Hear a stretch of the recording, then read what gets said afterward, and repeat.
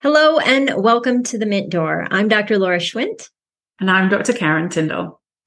As longtime dentists and certified life coaches, we understand the importance of balancing professional success with personal well-being. And today we're excited to discuss a topic that's really close to our hearts: the impact of your team's well-being on the bottom line of your dental practice. We know you're busy, so we aim to keep this video short and impactful. So sit back, relax, and let's dive into the world of well-being in your dental office. So we want to talk about communication. And it is not just as simple as the words that we use in a conversation. We can all recall, I'm sure we can, conversations where we've been misheard or misinterpreted, and how that caused feelings of frustration and maybe less successful outcomes, disagreements, and maybe a lack of trust. Yeah.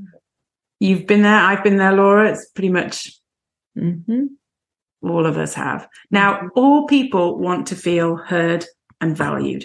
And when this doesn't happen, especially in a dental practice, it can cause issues. It may be between your team members or perhaps even with your patients. The thing is poor communication with your patients will likely that they do not return to your practice at some point. Yeah. And this brings up a practice that we support. It's a multi-doctor dental practice. And this practice has several super talented treatment coordinators. However, despite their best efforts, they felt that the practice's production could have been higher. The team knew that they were doing everything right, presenting comprehensive treatment options, answering all the patients' questions, but something just seemed to be missing. They reflected that patients seemed hesitant to commit to any recommended treatment and that the team needed help because they just wanted to determine why. So we came in, and after some observation, we realized that the team and the treatment coordinators were doing most of the talking during those patient consultations. Now, we have to say they presented the information and explained these treatment options exceptionally well, but they needed to allow the patients to be heard. The patients were looking for an opportunity to participate more actively in the conversation so they could ask questions and share their opinions on the treatment planning that was going on. They wanted to be a part of it. And because that was lacking, we found that this was leading to hesitation and confusion. Yeah. You know, the owner doctor of this practice realized that they needed to implement some more compassionate communication so that they could actually engage with their patients and increase case exception rates and just improve relationships. So we recommended the Wellbeing Aware program and the communication video that really highlighted and helped them understand this importance of listening and actively engaging patients in the conversation. They learned to not just talk, but to pick up on nonverbal cues and read in between the lines to truly understand what the patient's concerns and needs were. Yeah.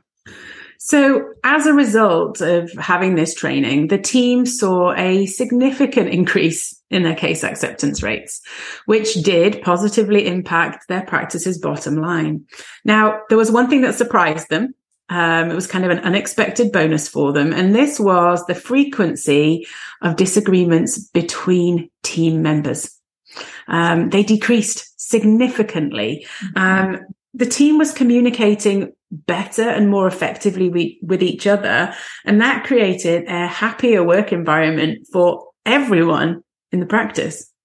I mean, what a nice bonus to receive after that training, and I'd be willing to bet that maybe even spilled over into their personal lives with communication as well. So, the team learned that compassionate communication is not just about the words that we choose, but also how we listen and read nonverbal cues. So by actively engaging patients and giving them a voice, the team was able to build stronger relationships and increase acceptance rates. By applying these same principles to their internal communication, they created a happier, more productive team as well. Mm-hmm. So this kind of underlines that, remember the importance of compassionate communication. And it's not just for those interactions with patients, but in those daily conversations that we're having with our colleagues and even with our families. Let's take the time to listen, engage, and truly understand one another. And we can watch as our dental practices thrive. Yeah. It's funny, but let's be realistic. We all think we're good communicators because we all know what we're thinking and what we want to say. But I'm curious, Karen, have you ever received training on listening or having a great conversation before you went into dentistry? Not one class of anything about how to listen and be a really good, compassionate communicator. Yeah. So that's just surprising to me, such a big piece of our days in the dental office. And so, it is a great time to invest in your team's well-being and boost your bottom line. You can join the Wellbeing Aware program today and watch these short on-demand videos during open pockets of time that every dental office has. So you can even earn a Wellbeing Aware certification for your practice and see the positive impact that it has on your team's productivity, engagement, communication, and overall happiness. So don't wait. Prioritize well-being now. Yeah. And in terms of the fact that we obviously love communication, we love having virtual coffees. So communicate with us either by that website that's up there, and we'll put it in the notes as well. Find us somehow on social media. Let us know. We'll love to have a virtual coffee, and get you set up. Yeah. And we will be back tomorrow with another fun well-being topic. Same time, same place. So see you tomorrow.